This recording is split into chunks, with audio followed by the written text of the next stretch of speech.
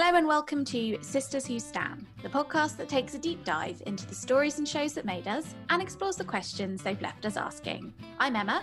And I'm Bridie. Buckle in as we prepare to celebrate the weird and wonderful world of fandom. Hello and welcome to episode 5. We're officially past the halfway point for series 1. Oh, yeah. Oh, yeah. So for those of you who don't know, when starting a podcast, you're supposed to pre-record a few episodes in advance. This is actually the first recording we're doing right now since we started. Mm-hmm. So how's it been for you, Bridie? It has been excellent. Yeah. How's it been for you? Well, I've never had to listen to my voice to this extent before. There are a few words I'd like to permanently erase from my vocabulary. Obviously, when we were first recording, we were kind of doing so without being live. So you feel like you're just sort of throwing stuff into the ether. So starting to get real life feedback now has been amazing. Absolutely. It has been so great sharing these out into the world. Yeah, thank you so much to everyone who sent us a positive review on Apple and connected with us on socials. It's been so great seeing your response. Yeah, it's been awesome. So today we're talking about Daenerys Targaryen, mother of dragons, breaker of chains, first of her name, Khaleesi. And we're asking the question, you okay, hum? For very obvious reasons. For very obvious reasons. I mean... Daenerys, what happened, babe? It's more of a rhetorical question, this one. We know she's not okay. Yeah. I mean, she's dead right now, but we'll get to that. Yeah, and how that managed to happen. I suppose I wanted to start off by asking you what your history with Game of Thrones is, Bridie. How did you feel about the series? So I really enjoyed Game of Thrones. I was actually introduced to it when I was in my final year at uni by my friend Alice. And she showed me some episodes and then I was just totally hooked. That was quite late in 2015. So that was around when season 5 was coming out. I had lots of catching up to do, but I did something bad. It was like what I did when I was watching The Mandalorian and I ended up looking up what was going to happen to Baby Yoda because I was getting very anxious about him. I similarly just started to gently Googling what might happen to the characters in Game of Thrones because I was getting very attached. Yeah, I do that with series. But then presumably you get to a place where you can't Google ahead. Yeah, exactly. But the problem was that after I'd Googled just a little bit, I kind of got my comeuppance because all the algorithms then send you things. And I went on YouTube once and there was a video like, oh my God, the Red Wedding. And, fuck, who killed Joffrey? And I was like, what? So I ruined some bits for myself, but I still wanted to watch every episode. I kind of actually think that it doesn't really matter if you know what's going to happen, although the suspense is sort of ruined. It's like in Romeo and Juliet. They tell you in the first speech what's going to happen. It's just, it's about how it happens. It's the journey, not the destination. Exactly. Which actually sums up the whole series pretty well, but we'll get to that. Yeah. We'll get on to that. Yeah. So I was introduced to it that way. And then when the latest season came out, I was kind of watching it in real time, which was fantastic. But I haven't read the books. No, neither have I. And we should probably disclaim that we'll be talking about Daenerys from a TV fan perspective. Did I tell you about my run-in with the King in the North? No. Well, I was in Northern Ireland, which is where my boyfriend's from and also where lots of Game of Thrones is filmed. And we went to see the Giant's Causeway. And who should I see walking towards me? Only Kit fucking Harington. Oh my God. And obviously he did not want me to look at him or know who he was or anything, but it was too late for that, my friend. I actually didn't say anything to him because A, I couldn't think of anything quick enough, and B, we were on a really narrow path on the side of quite a steep hill, and I didn't want to threaten him. You didn't want to make him feel like he was in danger from some crazy fan on a cliff edge. Yeah, exactly. But I also wanted to warn him that the direction he was headed in was a dead end, because a few meters behind him, there was a group of people who had kind of figured out who he was and were in pursuit. Oh my God. You wanted to be like, heads up, mate, you might want to do a U-turn. Exactly. And he was there with his partner, Rose, who plays Ygritte. So that was very exciting. What's your relationship to Game of Thrones? Well, I love the series, but I initially heard of it. I've probably already told you this, but I did actually audition for the role of Daenerys. Oh, yeah, I did know that. Mother of Dragons. Yeah, so this was in 2009. I was 19 and I'd never heard of Game of Thrones. It was a casting call on the National Youth Theatre website, which I actually also wasn't a member of, but one of my friends was. Sneaky. Yeah. So I was like, oh, that sounds fun. I'll email my headshot over. And they asked to see me. So I went in and read some lines in front of a camera. What did you have to read? I was trying to remember for this podcast, but I have absolutely no idea. I've still got my rejection email though, which says, thanks for coming in though. I felt like a bit of a sneak because they asked me about being at National Youth Theatre. And I was like, actually, I heard about these auditions through a friend. So you lied. Yeah, I thought they might admire my chutzpah, but Everyone loves a chancer. that's what I was hoping, but sadly. So, yeah, I knew Game of Thrones was a thing from that.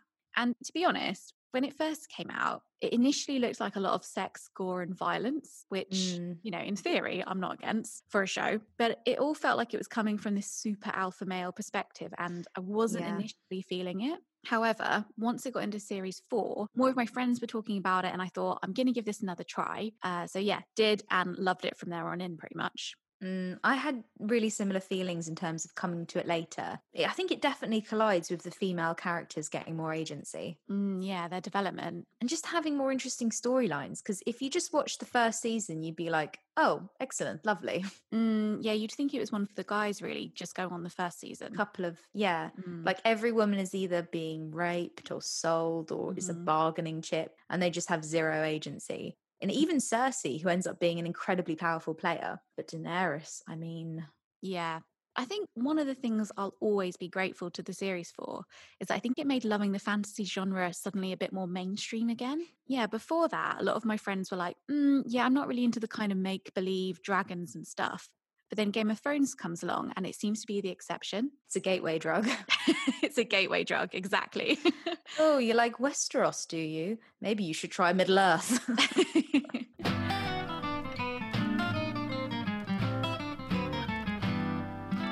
So, Daenerys starts off as a very disempowered character. She's basically a bargaining chip for her brother who's trying to get back on the Iron Throne. Their dad was usurped some years back for being a mad bastard. So they've got this bad rep and they haven't got that many followers. They're in a foreign land and she's just kind of sold off to Drogo. So just thinking about like her starting off place, she does have a really impressive arc. I mean, the end of the series is really tragically squished, which we'll get onto. But overall, her arc is pretty epic. Yeah, I think from the moment she emerges from the ashes as Mother of Dragons, she has some pretty badass moments from there on in.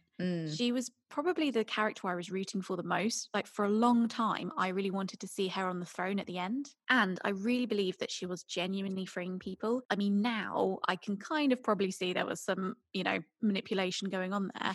But at the time, I really bought into it and I really thought she would rule fairly. I actually read that lots of sporty people got into Game of Thrones because you had your team you were rooting for. So whether it was the Starks, the Targaryens, the Lannisters. Yeah, like the houses. The houses and the competitiveness of it was like really fun. Who did you feel most aligned to? Well, I did always have a soft spot for the Targaryens. Are you a mad queen? Maybe I am.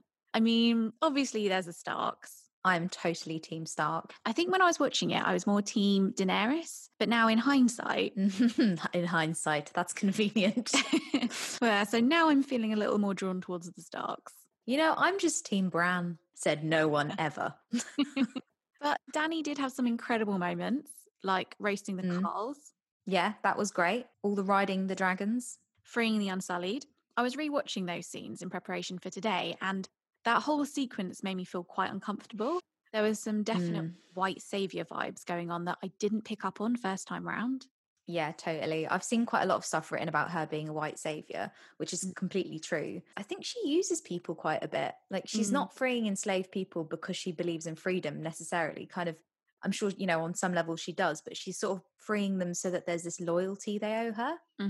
I read an interesting article on Medium by Sadia Dokrat, which I wanted to read you a bit from. It says, Daenerys just happens to stumble upon the concept of slavery on her way to gaining armies, and in true white saviour fashion, decides it's her right to stop it. She goes on to say, a foreign white queen who wants to use the force of native armies who she knows nothing about to win a throne in a land she's never been to since she was a baby.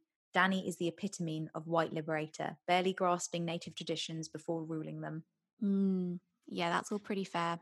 I remember there was that picture of her that I saw circulated quite a bit at the time when it first came out, and it was the one of her in the blue. Yeah, with the bird's eye shot. It's really uncomfortable to watch now. It's not cool. Do you think when they were filming it, that was their intention? Like, did they want those images to spark those feelings in us about her having this white savior messiah complex? Maybe. I mean, I'd like to think that they were always planning to frame her attitude as like ignorant and entitled, but from what I remember, she's generally portrayed in a pretty favorable way. Mm, So I think you could possibly make something about a white savior and how, bad and complex that can be. But as long as the people that she's supposedly saving also have a voice, but in Game of Thrones, they just don't. mm. Like if you think about Missandei and Grey Worm, they're just used as plot devices to further Daenerys' story. Yeah, and the way Missandei dies. Exactly, yeah. It's just to make Daenerys angry and justify why she goes to burn down King's Landing. Yeah, I really wanted to talk about the catalysts that get Dany to that place because I think something I really struggled with, sort of watching the last few episodes, was why is she so mad? Like, why has this happened? I had a thought about why she gets so mad and ignores the bells of surrender. Yeah, go on. So I think there are all the things that have happened to her and all the things that have been given to us as plot devices. So like the beheading of her best friend, people betraying her, her dragons being killed, John's rejection when she finds out about his true identity, and just generally her being unwelcome in Westeros. And so there's been this orchestrated build up. I kind of thought that when she sees King's Landing and she's on her dragon and, they're surrendering, like, how when you get something you really want and it actually doesn't make everything better, or how hard you've worked for it any less painful. So I kind of interpreted it like that. So she, is having this moment where she's realizing she's going to get what she wants, but that she'll never really be welcomed there with love. And also it doesn't fix all the dreadful things that have happened to her.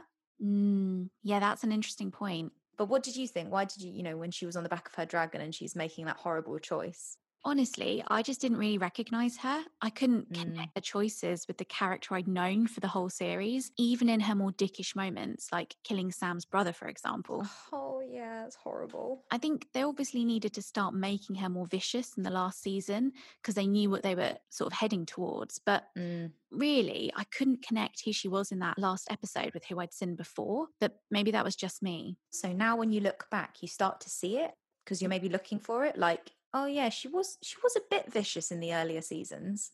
Yeah, I think she could be when she needed to be, but killing innocent people and children, maybe I did miss some very obvious signs earlier on. I just still don't really know how she got to that place. Yeah, I see that. Even though she does do some dreadful things, part of me does kind of still like her as a character. I really loved how she sums up her journey when she meets Jon Snow for the first time. So she says, "So many men have tried to kill me. I don't remember all their names. I've been chained and betrayed, raped and defiled. Do you know what kept me standing through all those years in exile? Faith. Not in any god, not in myths and legends, in myself, in Daenerys Targaryen. The world hadn't seen a dragon in centuries until my children were born. The Dothraki hadn't crossed the sea, any sea, they did for me. I was born to rule the Seven Kingdoms, and I will." I love that so much. Even in my silly, like, nasal voice, it gives me goosebumps. I just gave myself goosebumps. But yeah, she's just kind of really brutally ambitious. Yeah, and I kind of admire that. I know Sansa was sort of supposed to be the hero, but I always liked Daenerys more than Sansa. There was something about Sansa I just did not like. Obviously, she's only a child in the first season, but I found it really hard to forgive her for fancying Joffrey, sucking up to the Lannisters so much. And then for being a dick when Ned gave her that doll. Like, I actually really struggled to recover from that. Yeah, there was something in me that couldn't warm to Sansa. I love Jon and Arya, but yeah, something about Sansa. I know she's sort of meant to be the badass female queen, but So I actually did end up loving Sansa. I just think she goes from strength to strength. And I did love Arya to begin with, but then boy oh boy, did she take me down a boring long road when she became no one. are you kidding? I loved that plot line. What? Oh my God, that was the most boring thing I have ever been through. Like every time she turned up and she was mopping the floor for the 75,000th time, I was like, fuck off. No, I actually really enjoyed that whole side story. A huge disappointment for me in the last season was not getting to see Arya kill Cersei because it was all she spoke about. It was, I'm going to kill the queen. And I was like, I believe you, bitch. Go for it. I know. And then she doesn't. She does kill the Night King, which is super cool, but It's not the same. I wanted her to kill Cersei. And with the killing of the king, I was so convinced that as he was approaching Bran, his face was going to come off. And I was like, this is where all that training's going to come in, all those episodes. It's been leading up to this. And then she doesn't use it. I mean, she does use it to kill what's his chops. You know, the guy who plays Filch and orchestrated the Red Wedding. That's true. But you're so right. I mean, what the fuck was the point of all of that when you're just going to ball in as Arya Stark? It's ridiculous. And I just really feel like Jon should have killed the Night King. Yeah. They were like having a million stare-offs, and then he just gets like stuck behind a bit of debris. Yeah. Have you seen the clip of Kit Harington doing the table read for the last episode? Yes. Oh, I started crying rewatching that, and the doorbell went as I was watching it. Yeah. You go down like, you don't understand. Kit Harington's realised that his character, Jon Snow. I know. Can you imagine? I go down, they're like, are you okay? And I'm like, yeah, I'm sorry. I've just been watching the table read for the last episode of Game of Thrones. And they'll be like, what year are you living in? Literally. I mean, well, it's 2020, anything goes. Him and Amelia seem to have a really cute relationship. Yeah. I have to say, I was thrilled when they had sex. I wanted more. Yeah, I know. Well, they gave us that perfect bum for like one shot. And if they think I'll ever forget it, they're wrong. Well, they'd given us so much bloody tits and ass throughout the first few series. It was all naked. And then it's like the one male character I really fancy. And we get this one short scene. It's a good scene, though. It's a short one, but it's a goodie. Is it? I don't remember it being that great. I'll have to rewatch it. Even though over the top of them having sex, you're finding out that she's his aunt and you're still like, yeah. Yeah. That's what's so clever about Game of Thrones is the way everybody is so complex and you end up rooting for really mad things. Like the way I ended up really liking Jaime Lannister, even though he tries to kill a child and is just constantly banging his sister. There's a lot of weird family stuff in the fantasy sci-fi world. Yeah, it's not okay. Yeah, like Star Wars has it as well. What is going on? I think it's meant to be subversive, but it's just gross. I did fancy Jaime Lannister though. And I'm actually happy he ended up with Cersei because I really didn't like Brienne of Tarth. Why? I liked her a lot. He's just so boring and like noble and yeah. Oh, I see. Like no vice. No vice, no dice. Shall we play Shag, Marry, Cruise? Yes. Oh my God, I forgot about that. I actually haven't prepared one in advance for this episode. There are so many people in Game of Thrones that I fancy. I'm very excited for this. But then I also know that you have a tendency to just throw in a Voldemort or a Wormtail, like or a Palpatine. But Game of Thrones is just full of hotties, isn't it? So many hotties. Jaime Lannister, yes. Jon Snow, yes, please. Okay, well, let's go Jaime Lannister, Jon Snow, and do you remember much of Robb Stark? Because he was very hot. Could do Tyrion. I quite fancy Tyrion. Oh, yeah, me too. Okay, yeah. Okay, so Tyrion, Jon Snow, and Jaime. Okay, I know my answer. It's brought itself to me, such clarity. So I'm absolutely going to go on a cruise with Tyrion and hope that we have sex. And if I know Tyrion, we will. Tyrion could talk any woman into bed.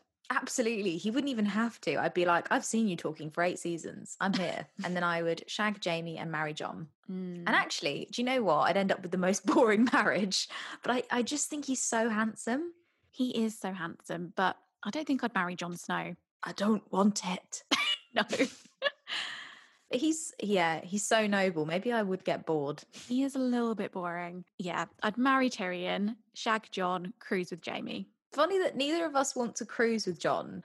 And then I'm saying I'd marry Jon. It's like, arguably, Bridie, if you couldn't spend 6 months with him, shouldn't you be marrying him? Exactly.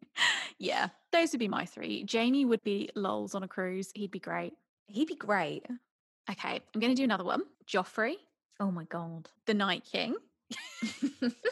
And Robert Baratheon. I mean, he's all right. Yeah, he's actually not that bad. All right, I'm going to go Night King, Joffrey. God, there's that horrible... the Mountain. No, not that guy. The guy who kills Rickon and like Jon fights him in the Battle of the Bastards, which is just the best episode ever. Yeah, Ramsay. But he's a little bit attractive. Yeah, he's played by a very handsome actor, but he is the most horrifying character. I think he's the person I'm scared of the most in that whole world.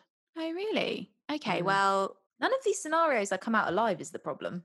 It is possible with Ramsay. Maybe if these people were without their armies and they're just on their own. Yeah. But ultimately, all of them would try and kill me. Yeah, you'd be Henry VIII quite quickly with any of these guys. Ramsay, Night King, Joffrey. Do you know, I think I'd marry Joffrey because I think I could outwit him. Mm. So I could kill Joffrey easier than I could kill Ramsay Bolton or the Night King. Mm-hmm. That's tactical. I like it. So I'd marry Joffrey and then kill him. Nice one. I just don't think that I would sleep soundly in a cabin with either the Night King or Ramsay. You'd think I'd find the Night King appealing because he's got a little bit of a vampire-esque. Like a mysterious. Yeah. Probably be committing to immortality. But yeah, it doesn't appeal to me with the Night King as much as it does with the Cullens. Yeah, I was going to say, you and immortality. That's what I want. I feel like the Night King wouldn't actually have that much beef with me. So maybe I would go on a cruise with him and then just shag Ramsay Bolton.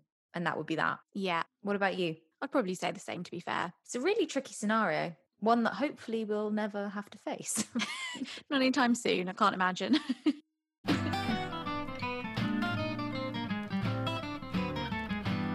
Let's talk about the ending for Dany. I think anyone who's listening knows full well what happened, but just so we've actually said it out loud, Dany decides to burn down King's Landing despite the fact they've rang the bells of surrender. She burns the city to the ground. And then Jon Snow, who loves her, decides she must be stopped. And he kisses her and then he puts a dagger in her heart, which is how I'd like to go. It's actually very Angel and Buffy vibes. It is, yeah. So Daenerys' downfall has been torn apart a little bit. Yeah. And one thing we wanted to acknowledge is that we're not saying making Daenerys an evil queen is anti-feminist. No, it's cool. Like, I love Cersei and she's a horrible human.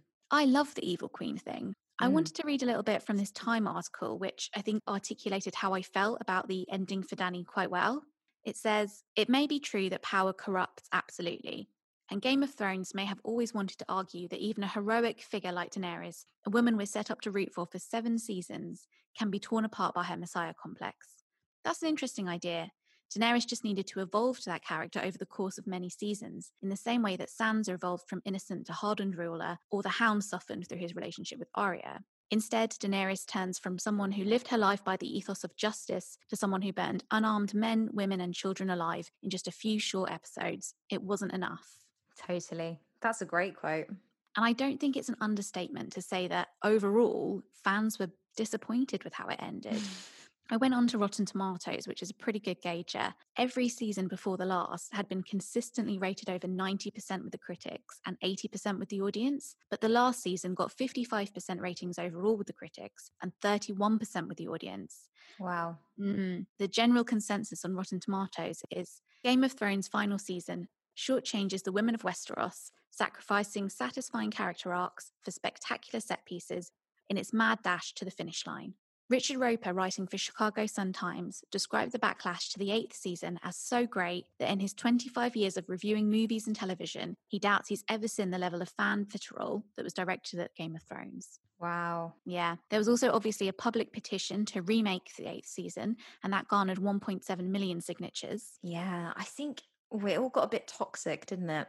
Well, Sophie Turner, who plays Sansa, described the petition as extremely disrespectful, and she said that fans should just respect how the creative team had chosen to end it. And I've been trying to figure out how I feel about all that and how best to articulate it. I completely disagree with any viciousness or vitriol directed at the creatives. I think the writers are obviously very talented. Ultimately, all they're trying to do is give us a great story. But I also think they're human. And in my personal opinion, I did feel like they got the ending wrong. Like, just speaking for myself, I think when so much money goes into something, you almost can't say that you got it wrong and that creatively you maybe should have made some different narrative choices. I feel like too much money's gone in and you kind of just have to go, well, the fans are wrong and we're right. Yeah, they kind of had to stick their heels in, which actually is kind of like what happens to Daenerys. They went too far and they just couldn't turn back. So they burned the city to the ground. Exactly. My God, the actors are amazing. Emilia Clarke, fair play for playing all of that out so brilliantly. Absolutely. I read a really great interview with Emilia Clarke in The New Yorker, and she talked about the ending. She says, "I always knew that the show was never going to satisfy everyone. I watched and loved too many television series to ever think that that was possible. The stories are too vast, the characters too complex. The show is, in a certain way, divisive. Whose side are you on? Also, if you're pleasing everyone, then it's probably quite tepid. But to me, it seemed like the only way it could end." Yeah, that's interesting. I definitely agree that it's impossible to please everyone. I suppose also because what they're making is technically art. So, really, it's all subjective. So, no one could definitively argue that there's a real right or wrong in this situation. Yeah. I do feel like fans have a right to express their disappointment, as long as it's all above board. There's no need for any meanness. I think you can disagree and you can write think pieces and, say all of that. But I think it becomes toxic when you begin insulting individuals. Definitely. You can say, oh, I think it should have ended like this, but you shouldn't be like, you thick bastard. Like, they also wrote loads of amazing stuff. Hmm. And with the characters who we feel like were shortchanged, and a lot of them were, and I definitely agree with that. It does still kind of make me think of like Game of Thrones does have quite a bit of a history with that. I know they set up the main players, but if you think about in the very first bit with Ned Stark, it was almost like Alien or Psycho in the way that I thought he was going to be the main character, and then he's executed, and it was just such a great subversion of what I was expecting.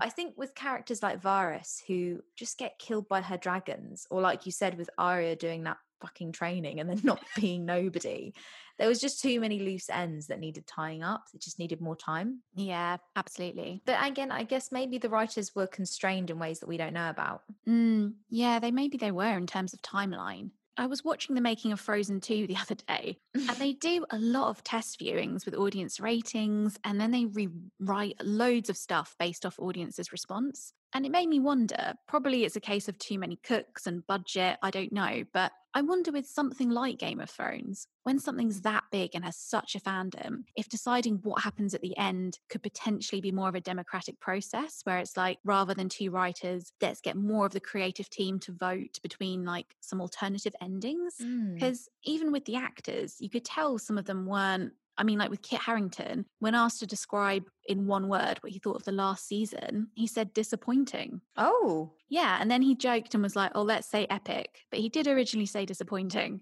shit. Yeah. So part of me was like, I genuinely think the two writers are fantastic. They're amazing and I rate them. But The other thing is, I think George R. R. Martin had led where it was going.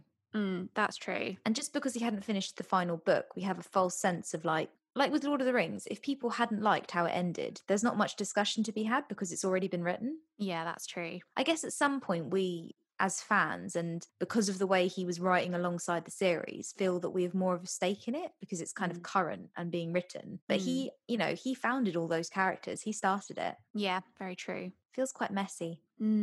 That's all true. I wonder, because obviously, as I said, I haven't read the books, but the TV series did change some things. And obviously, probably changing the ending would have been way too rogue. I mean, they did it for Bridget Jones's Baby. They did, but maybe they shouldn't have. Yeah. Was the last book out when they were writing the series? So it hadn't come out, but he had told them how it was going to end. I do think that ending could have worked. It just needed 2 more seasons. Yeah, you can't please everyone. I sort of just wondered if there was a question to be asked about like the process of coming to those decisions when you've got such a fandom and whether there's a world in where there's more cooks, but it's an interesting question. How would you have liked it to end? Because I have ideas of how I wanted it to end. Well, there are a few things. For a start, I wanted a visceral death for Cersei. Like, we didn't even get to see her die. We just saw a stone fall on her. And Arya not being the one to kill her, I was really rooting for that. Also, I always felt like the Night King was a bigger enemy than Cersei. I know. The fact they killed him in episode 3 or something. And I was like, I wanted that to be the main course. I wanted Cersei as a starter. You're right. Yeah, that should have been the whole season.